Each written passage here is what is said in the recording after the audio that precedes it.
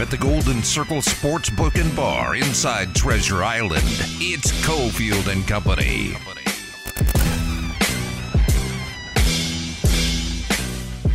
Rolling out on a Wednesday, you heard it, TI. Sportsbook and Bar.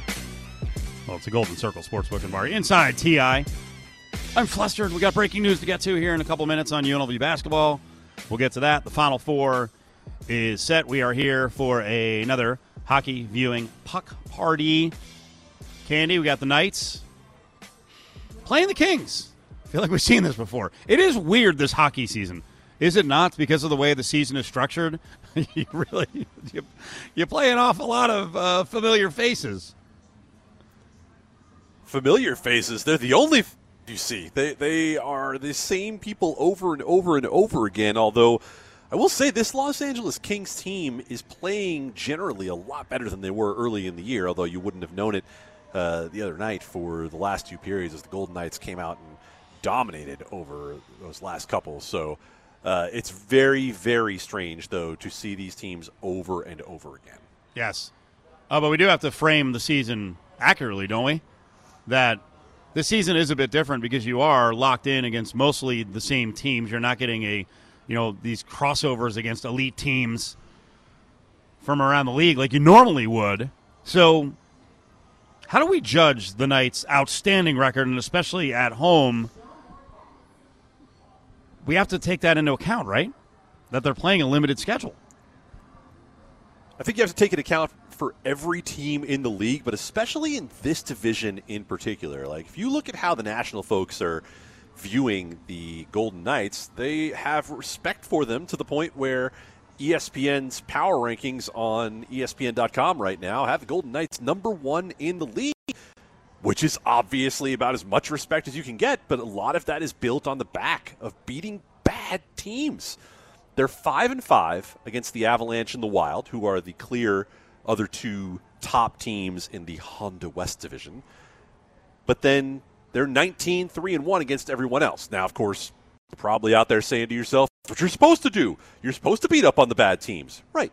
You are supposed to beat up on the bad teams. It's just that when we project forward with this Golden Knights team, and we have to because the regular season is meaningless for a team that was built to go after the cup, then we have to say, what do we expect out of this team come the playoffs? And right now, you have to say that if they don't get the number one seed, if they end up in the 2 and have to play Minnesota in the first round, if you have to go Minnesota then Colorado, those could be some very, very difficult matchups for the Golden Knights to have to get through both of those against teams that they have basically been a coin flip against. More preview of the game coming up closer to the 5 o'clock hour as we'll be out of here at normal time, 6 o'clock. By the way, I'm very glad to be back on 2 to 6. I don't know why noon to 4 threw me off. Not that I'm not a morning person. Everything gets crunched in, Candy, right? Everything gets crunched in. It's a little more intense getting ready for the show. But no one wants to hear our time issues. Yeah. I mean, look, you're doing the late night pod till all hours, then you're up cutting promos for 21 pounds of meat. Like, you sir, cannot can't be put to bed that early. So we go until 6 o'clock, and I'm sure the audience, there were a couple members of the audience who were like, what the hell's going on? You're on at 1 o'clock. Where are you at 4:30? We're back. We're back and better than ever, as some other radio host says, who does our 10 a.m. show nationally, Greeny, right here on ESPN Las Vegas. All right, well, the news out of UNLV camp, and this isn't a shocker. I'll look at this because there's no finality to it as glass half full. Bryce Hamilton is going to test the NBA waters. Now, generally in the past, it's interesting, Candy. UNLV really hasn't had 2- and 3- and 4-year players. So when players were going to the NBA, a lot of times it was on the heels of a coach leaving, which seems to happen all the time, whether it's firing or someone like Otzelberger deciding to leave on his own. But most of the players who've attempted to go to the NBA, that was it. They were doing it. In the case of Bryce Hamilton, he's going to test the waters, test the process, right now saying he will not sign with an agent. So am I being a little too rosy here, or is this the beginning of the end? It's the beginning of the end. Oh, come on. And why would it not be for Bryce Hamilton? I heard some folks at the end of the year trying to say, well, Bryce Hamilton didn't have quite the same year this year, and so even though he put his name out there for the draft after last season, why would he go ahead and do it this year coming off a bad year? this wasn't a bad year for Bryce Hamilton. This was a year where Bryce Hamilton was asked to play completely out of position for most of the season.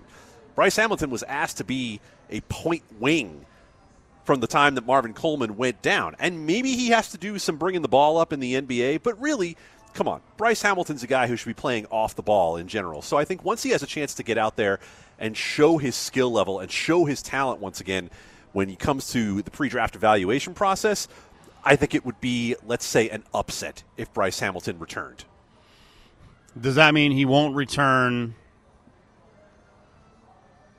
to college or just UNLV?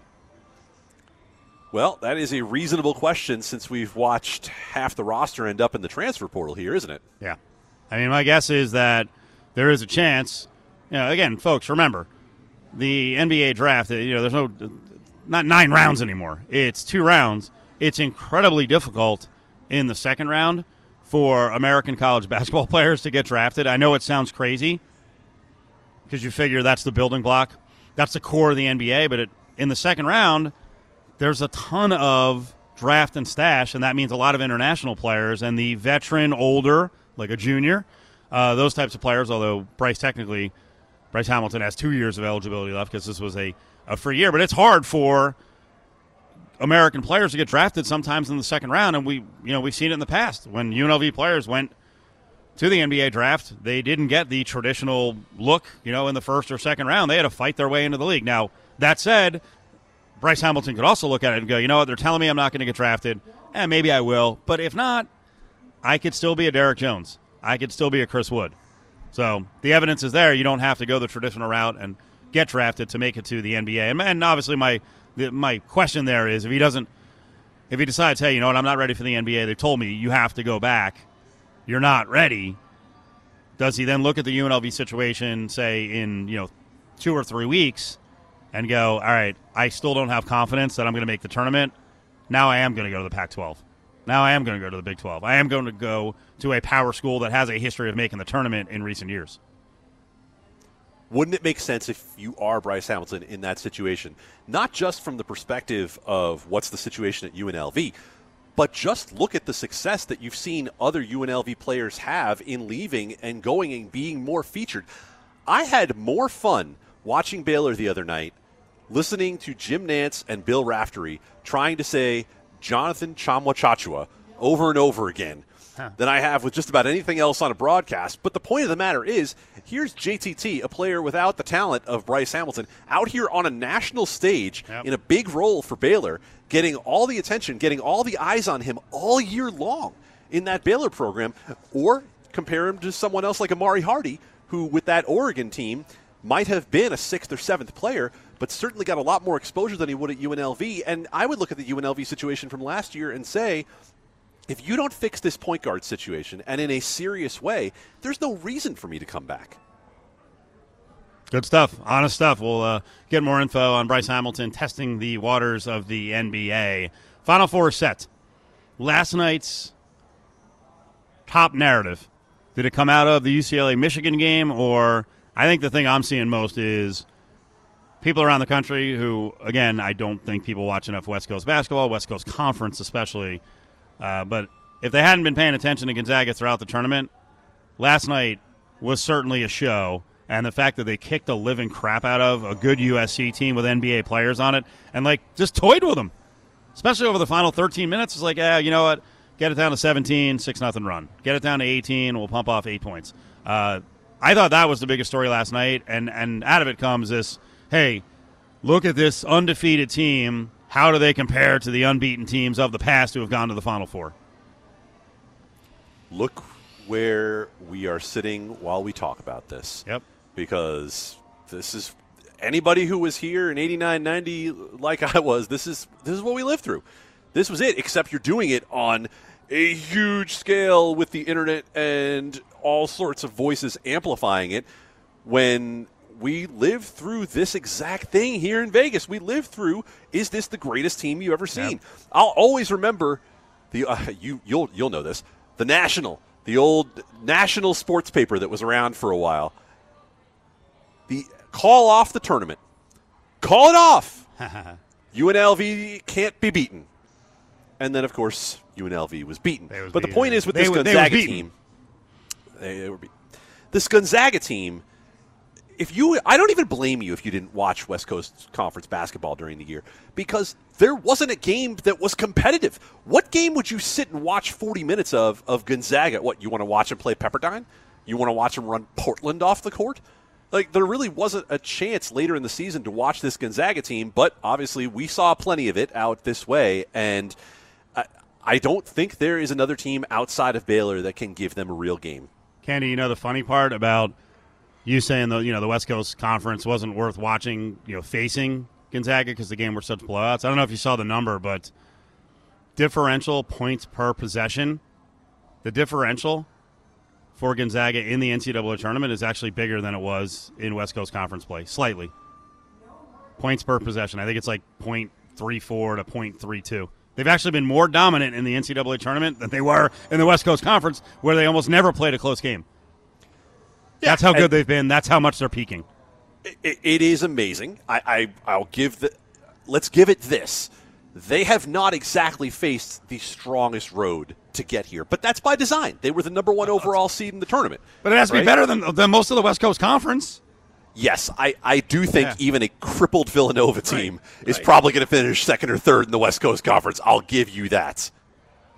All right, coming up, not to be Debbie Downers on UNLV basketball and Bryce Hamilton, maybe bye-bye for the NBA. I think any UNLV fan is looking up right now, and they're watching what's going on with Chris Beard between Texas Tech and Texas. Like, okay, this guy, he was the coach. Another guy they flirted with, Mick Cronin, well, he's in. He's in the Final Four, and we'll get to what happened last night with UCLA and Michigan.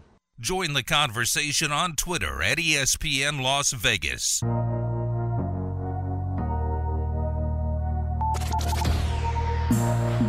Just simply stated, it is great to be home. It's great to be home. Lubbock, Texas, the state of Texas, Texas Tech University. This is exactly where I want to be. This is my dream job. It always has been. And today is one of the best days of my life. Again, I'm so glad to be home. Now back to Cofield and Company, live at the Golden Circle Sportsbook and Bar inside Treasure Island. Candy, there really is a laundry list of former UNLV basketball coaches or those tied to the job, and it's hard to come up with an accurate ranking of who is the most unlikable. Chris Beard, looky here, involved in a potential back-and-forth negotiation with his current school and another stop in the offing. What is he going to do? Texas Tech fans are freaking out. We were laughing yesterday. Shoes on the other foot, huh? Red Raider fans? Sucks, doesn't it? But it's weird. We keep mocking on the dream job thing, right? Because people in town, there are some, and on the show, who defended Chris Beard like, what'd you want him to do? Texas Tech was his dream job. And I had someone on Twitter yesterday, they're like, you never said that. I'm like, he did. We didn't make it up. That was at the Texas Tech intro. He mentioned his dream job. And I wonder if he will use the same line. Has anything come down? Did I miss it? Has he spurned Texas? But I wonder what he's going to do if he takes the Texas job, where he went to school and how he's going to try to spin it. Although, that said, there shouldn't be can Texas Tech be mad, I guess, at a rival stealing their coach? Like, he gave Texas Tech some real time here and got the program to the next level. UNLV fans at the time had much reason to be angry. First of all, you said Red Raider fans, how does it feel? Red Raider fans at least have being one shot away from a national championship to hang their hats on. But some of them will still complain, like, how dare he leave us? But and I'm going to tell you why. I'm going to tell you why I would complain. Because Texas is not a better job than Texas Tech right now. I don't want to be the head coach of Texas unless they are significantly increasing my money. Because right now, I don't care if it's his dream job. I don't care if it's home. The pressure on Chris Beard is significantly less in Lubbock than it will be in Austin. Because the expectations in Austin are completely out of whack. There's a reason Shaka Smart got out while he still could. And there's a reason that Chris Beard would be smart to use this as leverage to stay in Lubbock. Imagine how if he flirts with Texas, gets himself a raise, and then stays and gives you the dream job line again. He could come right back and say, you know what, I had to have the conversation, but you know there's just no way. I couldn't leave. How could I live here? He gave up the Bear Bryant line when he got to Lubbock in the first place. When Mama calls you, you got to go home. Well, don't have to leave home either. Good for you, Chris Beard. Oh, he's in a sweet position. Interesting, I was just reading someone who covers the scene in Texas with college basketball. This person says tomorrow, Friday, at the latest, we find out one of two things. Either Chris Beard signs a massive extension at Tech, or Texas will have its new basketball coach. Going to be interesting to watch. The speculation on this person's tweet is the massive extension at Texas Tech. 6 years, $40 to $45 million. My Lord, it is damn good to be a college basketball coach. $7 million from Texas Tech to coach the freaking basketball team. Holy moly. And still not the highest paid coach in the country. Everybody go talk to Calipari. Oh, and it's going to keep going up and up and up because coaches, when they get in this position, I mean, here's the thing. If Beard doesn't take it, then there's going to be another person in line to work an extension back at their place or both. Because Texas is going to go, I mean, they're going to keep firing at big-name targets, no doubt, and they got the money. I still don't understand what Indiana did. If you buy out a guy for $10 million, I don't know how you wind up with Mike Woodson. That one seems weird to me. No, that was a joke. Indiana completely overshot what it thought it could get to come into that place. But speaking of unrealistic expectations, everybody keeps expecting Bob Knight to walk back in the door of that place. Good luck with that. All you have is the Indiana name at this point. That place has not been what anyone thinks it is there for quite a long time. You know what, though, Steve? You talk about using it to negotiate a better deal at your own place, and we get into these astronomical $7-8 million salaries. No one right now is talking about how Mick Cronin used UNLV to get a better deal at Cincinnati. No one is talking about that today. All we are talking about is Mick Cronin ended UCLA's Final Four drought. I'm not talking about him ditching Cincinnati. I'm not talking about Tina Kunzer-Murphy coming on these very airwaves and saying Mick Cronin lied to us. Yeah. No, it's all gone. It's all over. So you know what? They're going to go get their money. We're all going to have a short memory. And if they do what they're supposed to do for the school that hires them, then they're going to get all the glory for that, and no one's going to remember all the rest. I feel like you just cut me off at the pass because I was talking about Mick Cronin last night using UNLV to up his situation at Cincinnati, scare the crap out of them, eventually landing at UCLA, ending their drought. He's now a hero. The other great thing about this, because everything's intertwined in the world of college basketball, and somehow UNLV seems tied to a lot of it. The other great thing about Mick Cronin is many of these players are Steve Alford's players, who was run out of town because he wasn't a UCLA guy. Bill Walton freaking hated Alford being, the coach of his beloved university. Cronin goes in there, picks up, and when I say scraps, these players are not scraps, but, picks up the Alford scraps, builds it up, still doesn't have the team he wants, and they go out last night, play just enough defense. I think they got a little cooperation from Michigan and missing a bunch of bunnies close to the hoop. They win. They're in the Final Four. And they're in the Final Four from the play-in spot where the NCAA Selection Committee, I believe, completely blanked them from the beginning of this tournament. Like, hey, you know what? Pac-12, they had a great year. They were on top of the conference all year long. We need ratings in the play-in game. Sorry, UCLA, you're going against Michigan State. Like, wow, how are we in a play-in game? And they overcame all of it. Gritty, gutty Mick Cronin. Lovable, not lovable. Mick Cronin. Oh, God, no. Gets it done. Yeah, I don't want to. Oh, God, no. Oh, God. I might out in the garage here at the TI if some UNLV fans like, what'd you say? Got screwed with us for 10 days. Dude. No. I mean, I'm sorry Walton didn't like Alford, but talk about going from one arrogant SOB to another, from Alford to Cronin. It's just a different type of arrogance between the two guys. But, yeah, man, look, right now you have to look back on that 2016 UNLV offseason and think to yourself, nothing like this will ever happen again. Like, this is the most ridiculous single offseason that any program has ever gone through when it comes to coaching. With the Cronin flirtation, with Beard, I don't know, what we call that, a flirtation and getting to second base, and then leaving, and then ending up with Menzies and the 5-year odyssey that this program has been on since the day that happened. Incredible. It seems unfair, doesn't it? And yet you make your own bed, so it's not all bad luck. Oh, no. There were some things done locally incorrectly that set up the situation to play out badly, in mediocre fashion, and it wasn't one bad move or one bad break. No. There was a whole board of people who didn't act all that well in that situation. Not even get into that. My screaming and yelling about the freaking regents and how much money they eventually cost UNLV, simply in terms of what Chris Beard potentially could have brought to the state and the university with a massive monetary windfall if the program had some success close to Texas Tech. I'll tell you what, one more thing, because I have to go back to the rant that I have been on for 2 weeks because you just mentioned the play-in number 11 spot. Who was supposed to have one of those spots before UCLA did? Oh, no. I believe that was the Mountain West. We're going to go back to the Craig Thompson. I believe the Mountain West was supposed to have that.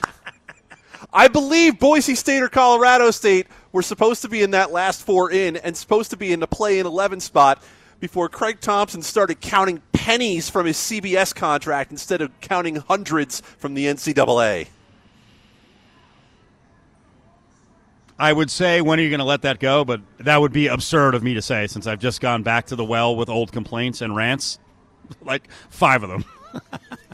You went to 2016. I went back like a month. Oh, dude, yesterday I didn't do it, but I was all ready to go back to freaking post Lon Kruger and looking back at odds boards and discussions that we had about Kelvin Sampson.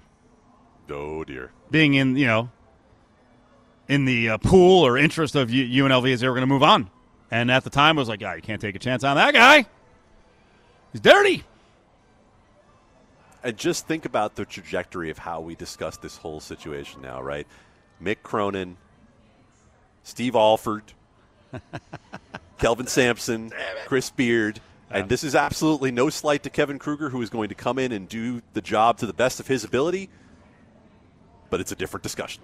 Yeah, no doubt.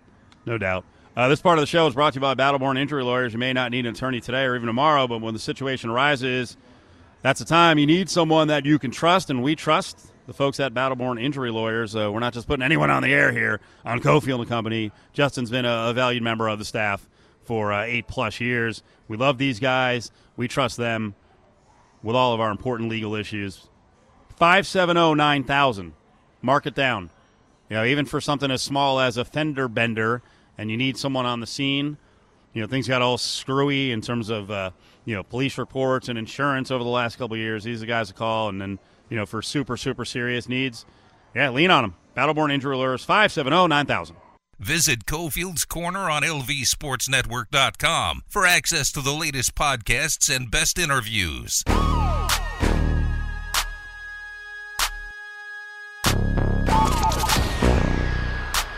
It's time for Cofield and Company's Path to the Draft, presented by Weed Sellers, weedsellers.com. That's weed, CELLARS.com. Yep, for the best in bourbon, beer, and wine, it is Weed Sellers. All right, number 19 pick is up, Candy. So this is one of our favorite teams to cover. First of all, for the goofiness of the name, football team. But Washington football team, 19th pick, David Harrison, is with us from the Locked On Football Team podcast. David, how you doing, buddy? I'm doing good. How are you? Real good. All right, well, let's get fired up here. First of all, leading to the draft, which the football team's had a really interesting offseason so far. I don't know if you like all the moves. We're going to find out right now. First of all, do you like the mix at quarterback, going with Fitzy, backed up by Heineke? Do you like it? I do, actually. I think that this is a team that's very much kind of in a building mode, and head coach Ron Rivera has kind of touched on that topic himself as well, talking about building this team the right way instead of trying to rush to a final product. And the way that he put it is that's how you end up, rebuilding your team year after year after year, is trying to rush to that final product. So he he's kind of preached a little bit of patience and making sure they do things the right way. And I think that that's what they're doing, is installing a culture, of professionalism, of dedication, the expectation to go out there and do the best that you can and put the best product on the field, of course, but at the same time also making sure you have the right guys in the building. So, going back before they signed Ryan Fitzpatrick, that was kind of one of my, I don't want to call it a dream scenario because I don't think Ryan Fitzpatrick would be anybody's dream to be a starting quarterback necessarily.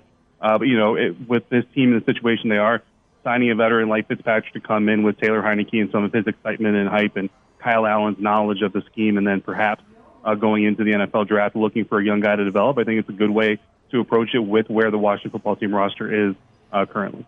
Bigger concern with Fitzpatrick, the fact that he will throw interceptions, or durability because he's an old guy? It's the interceptions. Fitzmagic is an amazing thing, and I got to cover him in Tampa as well when he was a Buccaneer, and it's a lot of fun. But then Fitztragic happens every once in a while, and it's tragic to say the least. It fits its moniker. That's going to be the thing that Ryan Fitzpatrick he's got to find the moments to let the gunslinger out, and he's got to find the moments to reel it back in. And from what I've seen of Ryan Fitzpatrick, and as he gets a little bit older and as he gets deeper and deeper into his career, he's gotten a little bit better in knowing when it's okay to go out there and just kind of go for it all, because it's one of those situations where if you don't get it, you're not going to win anyway. So you might as well go for it, and then when to rein it back and maybe rely on some of your other factors of your team. And with the defense that this team has, I think we might see a little bit more of a conservative Ryan Fitzpatrick. But at the end of the day, he's a gunslinger at heart, and that's who he is. That's his nature. So there are going to be some moments where people watching this team are going to scratch their head a little bit, and that's just going to come with the territory. We just have to hope that Fitzpatrick can do enough to control those moments and not have them hurt the team. Talking football team, path of the draft, do you like, we're talking to David Harrison from Locked On Football Team podcast, do you like what they've added at wide receiver? I really do. Curtis Samuel is one of the top targets that we had for this team. Kenny Golladay, I think, was at the top of the list, but I think he was at the top of a lot of people's list. So when you can't get a guy like Kenny Golladay, Curtis Samuel is no consolation prize. He's a good, effective wide receiver, knows the system, knows the culture that he's walking into, knows the team and what they're going to expect from him. And then the addition of Adam Humphries only lets them use Curtis Samuel's versatility that much more. And then, of course, the addition of both those guys allows them to maximize Terry McLaurin's versatility as well. This is a wide receiver group and an offense really with Antonio Gibson, J.D. McKissick, also back there for the offense for Fitzpatrick to use. They can really come out in all sorts of alignments. Logan Thomas gets added in there, and depending on what they do with the tight end position through the rest of free agency and the draft, you're looking at an offense that really can kind of customize to whatever defense they're facing week in, week out, and make sure that they have the best matchups for their offense to go out there and take advantage of. What do you believe about what we saw from Taylor Heineke last year? Obviously a very small sample, but he and the football team in general gave the Tampa Bay Buccaneers the best run they got from anybody in the playoffs. So do you believe that he's someone that Ron Rivera looks at as needing development under Ryan Fitzpatrick, or do you think that come next offseason the football team's going to be doing this all over again? I feel like there is a chance that Taylor Heineke could, develop into a legitimate starting quarterback. I think the team wants to find out if he has that next gear kind of in him. But I think a lot of people are also taking that performance in the wild card round with a little bit of a grain of salt. The Tampa Bay Buccaneers are missing arguably one of their, possibly their most valuable defensive playmaker in Devin White, a defensive captain on the team, sets the defense, comes with a lot of energy. And if you watch the Buccaneers through the rest of the playoffs, you kind of saw the difference in the energy level from the defense when he was on the field versus when he was off the field against Washington. And that's not to take away everything that Taylor did. He definitely faced a very good defensive unit, even without Devin White. And he had a really good game. But one game doesn't make a career. Ron Rivera obviously knows that, and Taylor, I'm sure, is aware of it as well. I think what we saw is that he's got some raw athletic ability. He's got some talent, but now he's got to pair the skill with it, kind of learn a little bit, get some education. I think that's what Ryan Fitzpatrick is going to help Taylor do, along with that coaching. And, we'll kind of see what happens. If Ryan Fitzpatrick turns into Fitztragic, then I think Taylor will get an obvious shot.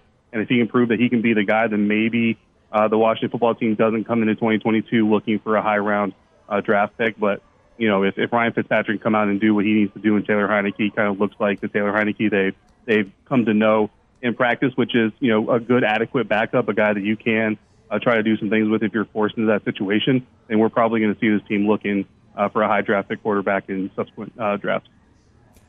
So The Washington football team finishes as Pro Football Focus third-rated defense last year. It seemed pretty universally agreed that the front seven could stack up against just about any in football. So when you go into the draft here now, are there any pieces of the defense that you look at and say, okay, we obviously need an upgrade here? Does it start in the secondary, or do you think there are spots that they can strengthen in that front seven?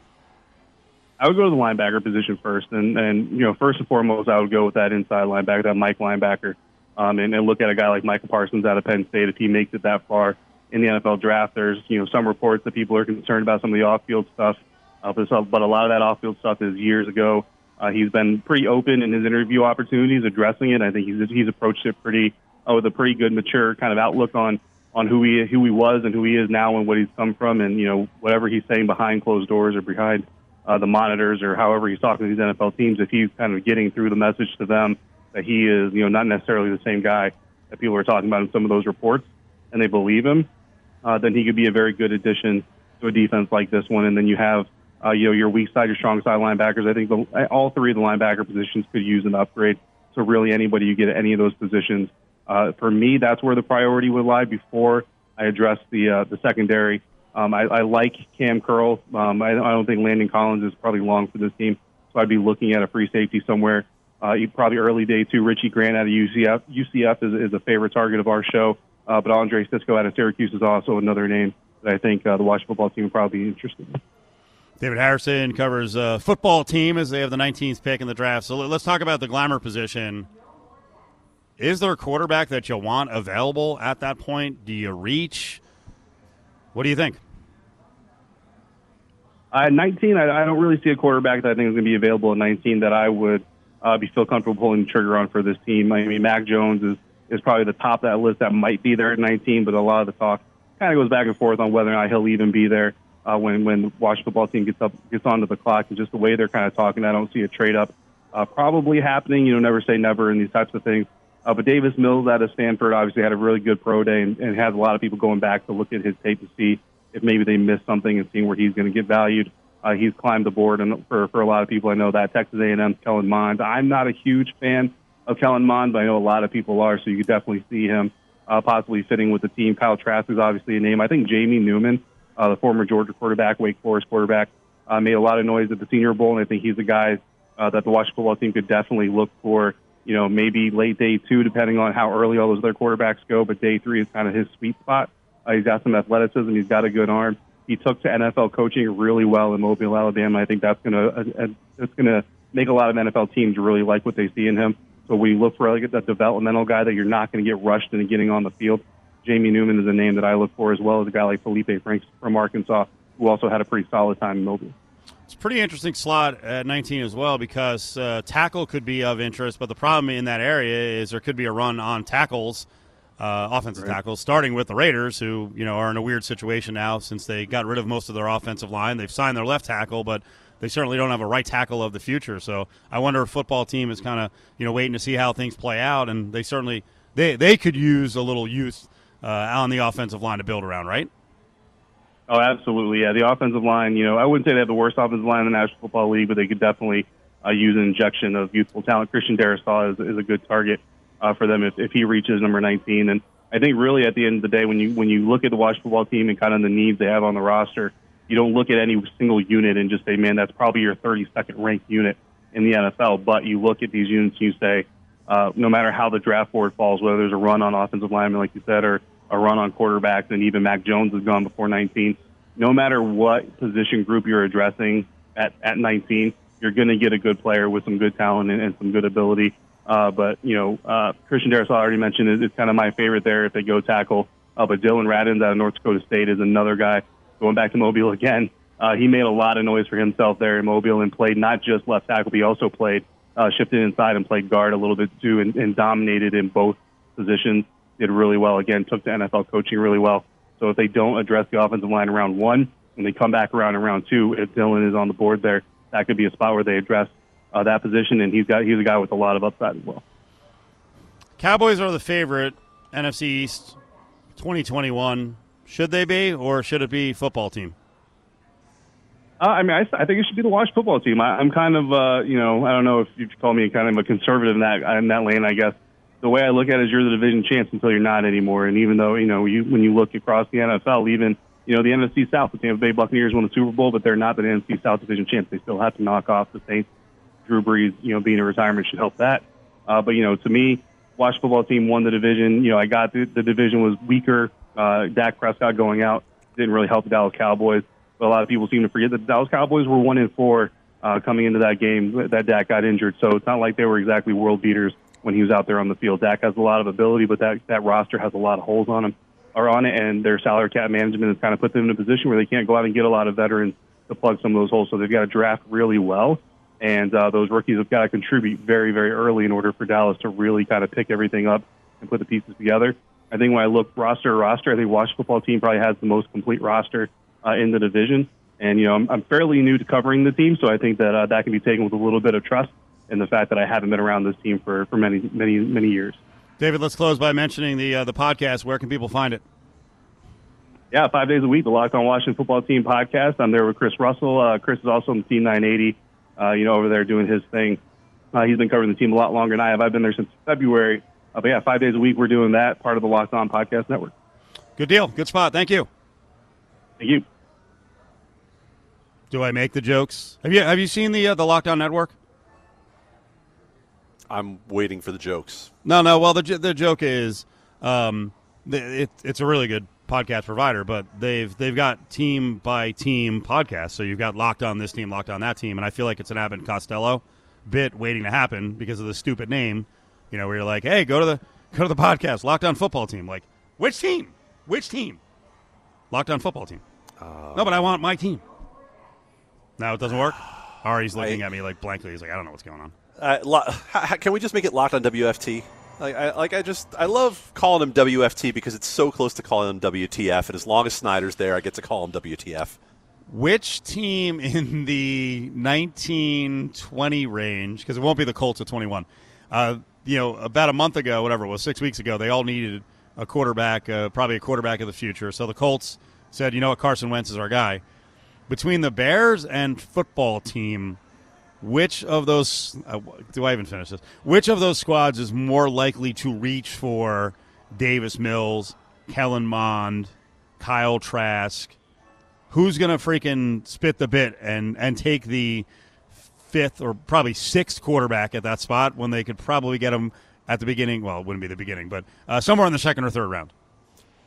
If you've read the stories this offseason that describe the dysfunction in the Washington football team front office, about how they spend months evaluating players, everybody gets in the war room on draft day, they're ready to make their pick, and then Snyder, quote, walks in off his yacht and makes the pick for us, then it's Dan Snyder and the Washington football team who are most likely to have gotten one phone call from some Stanford alum that he knows to say, hey, you know what? Oh, Davis Mills looked great this year. And Snyder goes, good enough for me. Let's go get him. Yeah, I was going to say, do not let Dan Snyder near a phone to watch the video that was out yesterday on Kellen Mond, the Texas A&M quarterback. That was, one of those football porn moments. Kellen Mond rolls left, and again, it's an open field. There's one receiver. There's no defensive back. There's no, rushing lineman coming his way. He rolls to his left, throws, on the weird angle, right-handed. It goes 65 yards in the air. I mean, it was a high pass, but he flicked it 65 yards, and everyone's like, oh, my God, look at the arm on this guy. Do not let Snydog see the video. Join the conversation on Twitter at Cofield & Co.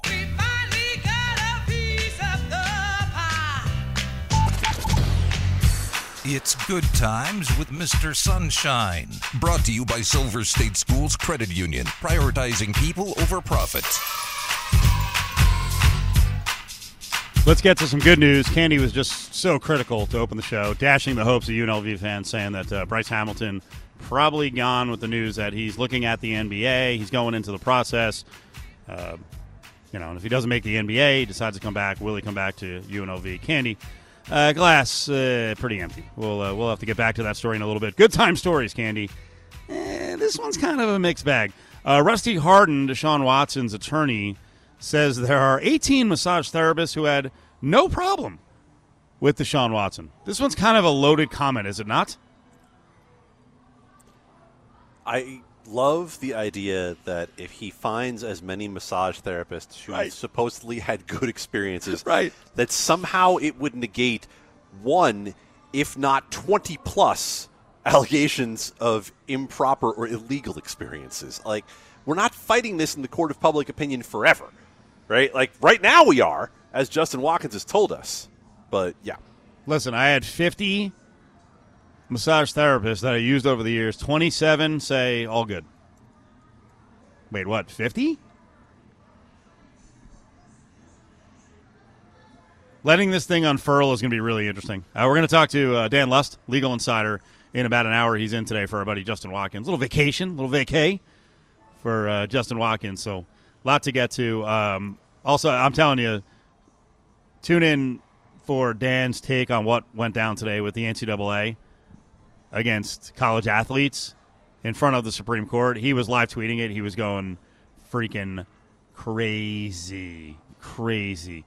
I feel like there may be some people who are richer today who work in radio, internet radio, and good for them. I've never really hit the jackpot, Candy. I've never really stepped in it. So I'm very confused as to what the hell is going on with this explosion of baseball cards. Please translate for me what has happened the last 3 months and now what happened yesterday and today. Yo, it's not even the last 3 months. I'm thinking back now on some people that I know, some work colleagues who were getting into just buying boxes of cards and selling cards on the internet like a year ago, and I didn't realize that it was like something that was going to blow up into what it is. And I just saw a story that I think I sent it over to you guys. I saw a story that said there's a company out there where you can send your baseball cards in to be graded. Like, they will essentially take the card, they'll look at it and say, yeah, it should be worth this much. Like, back when I was growing up, like, I remember riding my bike to the baseball card store and picking up the Beckett Monthly magazine and being super excited every month to flip it open and figure out how much my cards were worth, and had they gone up 50 cents like it mattered to me. Like I was going to make any money off the things in the long run. But now, man, this company that does the grading of the cards just had to say, hey, you know what? Nobody's sending any more cards. We're suspending everything. We have so many cards to grade right now that we're so backlogged, we can't even get through it. We can't even pick up with everything that we have right now. It's unbelievable. And I know it started out of quarantine when we had nothing to do and nowhere else to spend our money. Things are opening up a little bit again, right? Like, real life. Put away the cards, everybody. There are other, I don't know if you're planning on taking these cards with you back out on vacation this summer, but, we can start to think about getting out of the house again. So, no, I mean, it's not all because of that, obviously. Like, a lot of people are looking for a hobby, but my God, when you see the explosion from the Rovels of the world out there talking about the multi-million dollars, the multi-billion dollars, the NBA Top Shot, the NFTs, the things that I have had as a middle-aged man to look up and learn about over the last couple of months have been crazy. This has been Good Times with Mr. Sunshine, brought to you by Silver State Schools Credit Union. Become a member today at silverstatecu.com.